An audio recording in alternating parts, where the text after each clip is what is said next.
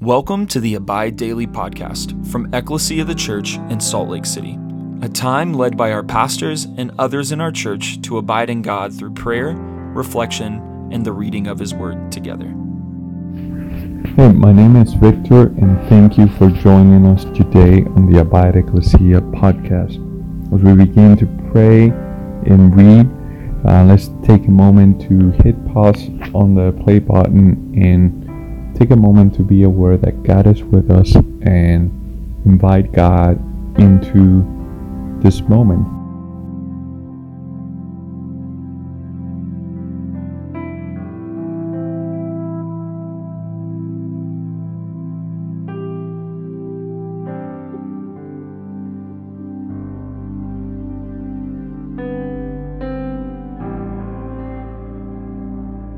Let's also take a moment to share with the Lord what is going on in our lives, in our minds. What are the things that we're thankful for? What are the things that we're struggling? Let's be mindful that the Lord is with us and be real with Him.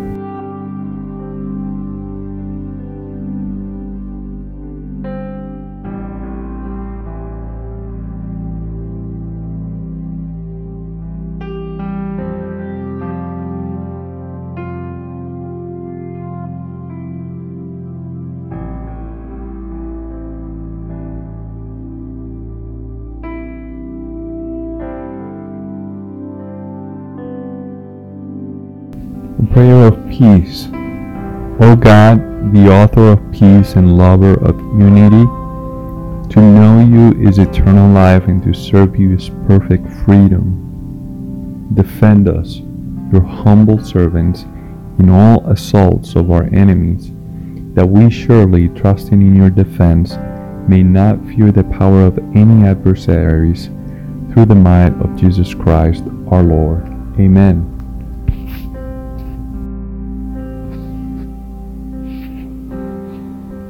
Father God, we invite you in your Holy Spirit to come and speak to us words of wisdom, words of understanding, revelation.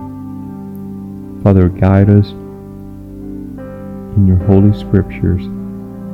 We pray for your presence in the name of Jesus. Lead us into your kingdom today. Amen. Church, we're reading in Romans 9 today. Here we go. I'm speaking the truth in Christ. I'm not lying. My conscience bears me witness in the Holy Spirit that I have great sorrow and unceasing anguish in my heart. For I could wish that I myself were accursed and cut off from Christ for the sake of my brothers, my kinsmen according to the flesh. They are Israelites, and to them belong the adoption, the glory, the covenants, the giving of the law, the worship, and the promises. To them belong the patriarchs, and from their race, according to the flesh, is the Christ, who is God over all, blessed forever. Amen. But it is not as though the word of God has failed. For not all who are descended from Israel belong to Israel, and not all are children of Abraham because they are of his offspring. But to Isaac shall your offspring be named. This means that it's not the children of the flesh who are the children of God, but the children of the promise are counted as offspring. For this is what the promise said, about this time next year I will return, and Sarah shall have a son.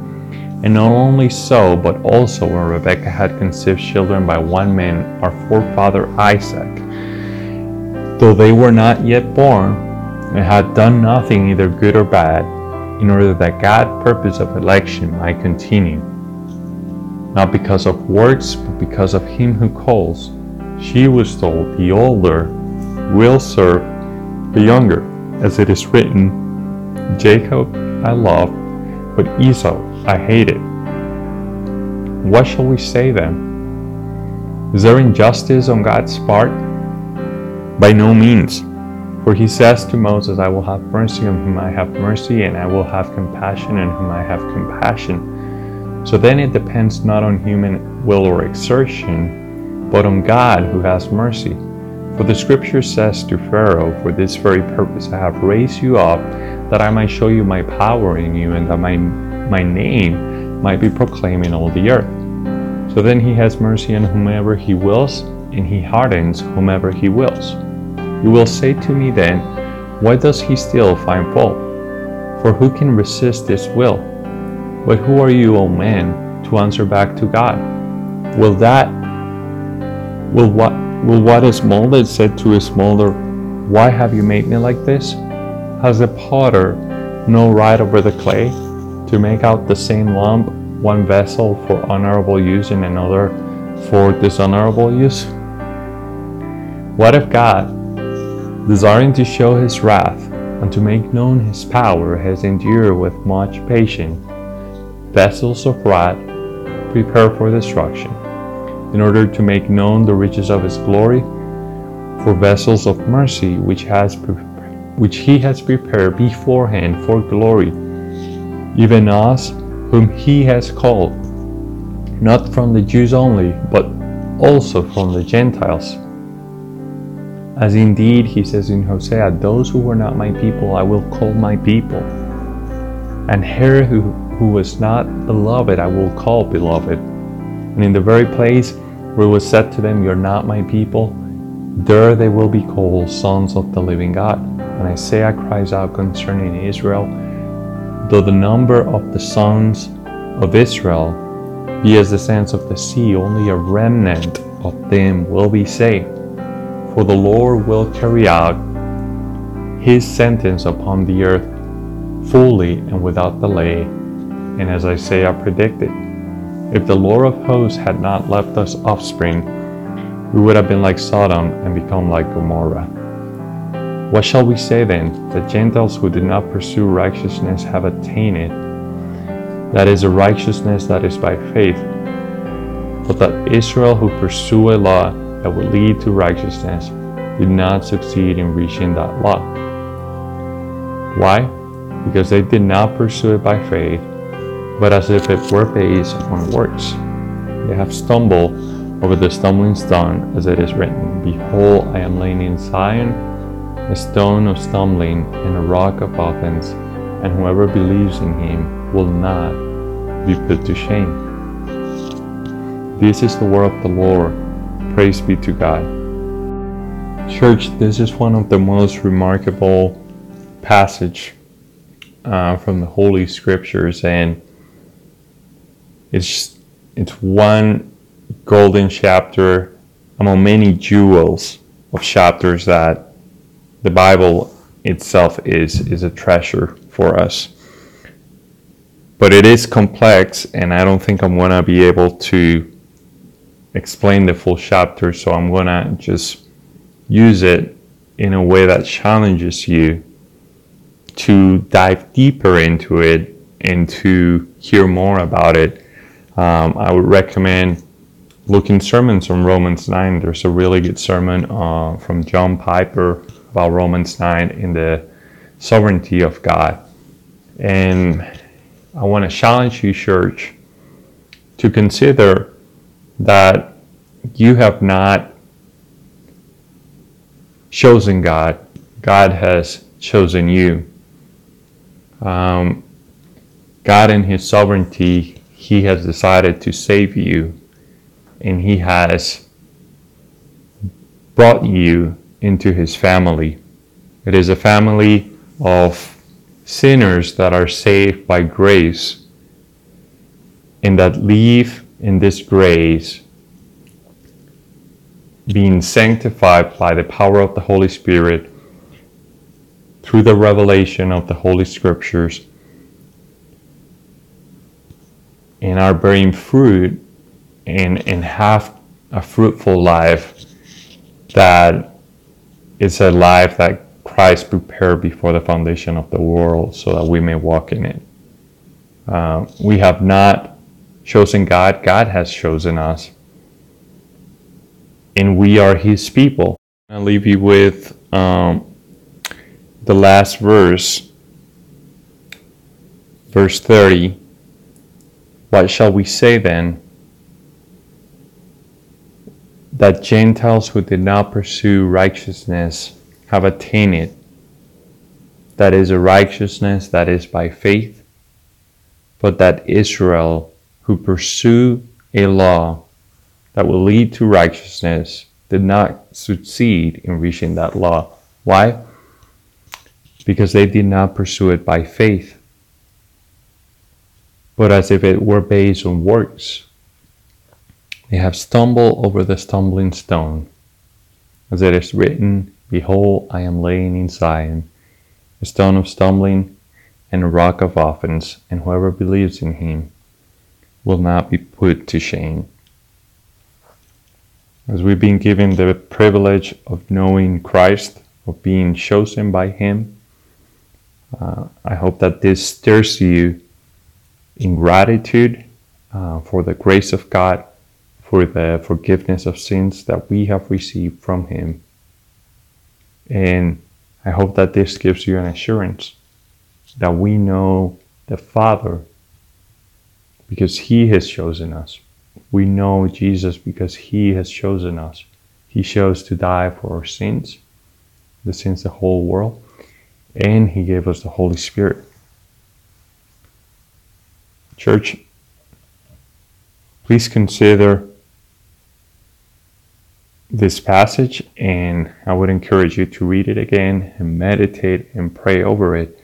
And my hope is that you are encouraged by being chosen in Christ, and that you regard that as a huge privilege, as a huge blessing for your life, and an immense treasure that you devote yourself to the King of Kings and the Lord of Lords, because you have something that many people will never have. We long for them to have the kingdom, to have access to Jesus. But the reality is that only a remnant will be saved. And it will be numerous as the sand of the seas. But it's only a chosen people that God has chosen for himself, and he has endured the pain of our sins, the pain of the world that we live in, so that he could offer us righteousness through Christ.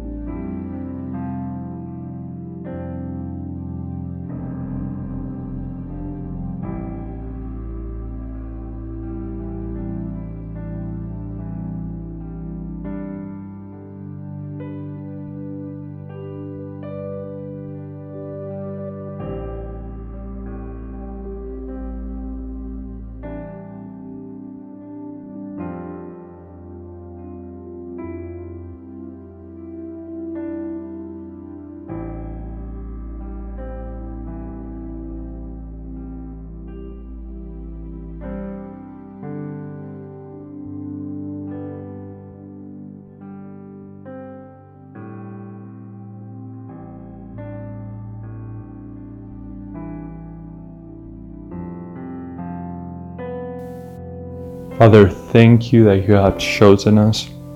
Thank you that you have given us faith. Thank you that you have sent Jesus. You have given us the Holy Spirit. That we are children of Abraham because of the promise that is by faith. That we are sons of the living God by adoption into your family, by being chosen because of grace, because of love. You love us deeply. Thank you, Lord.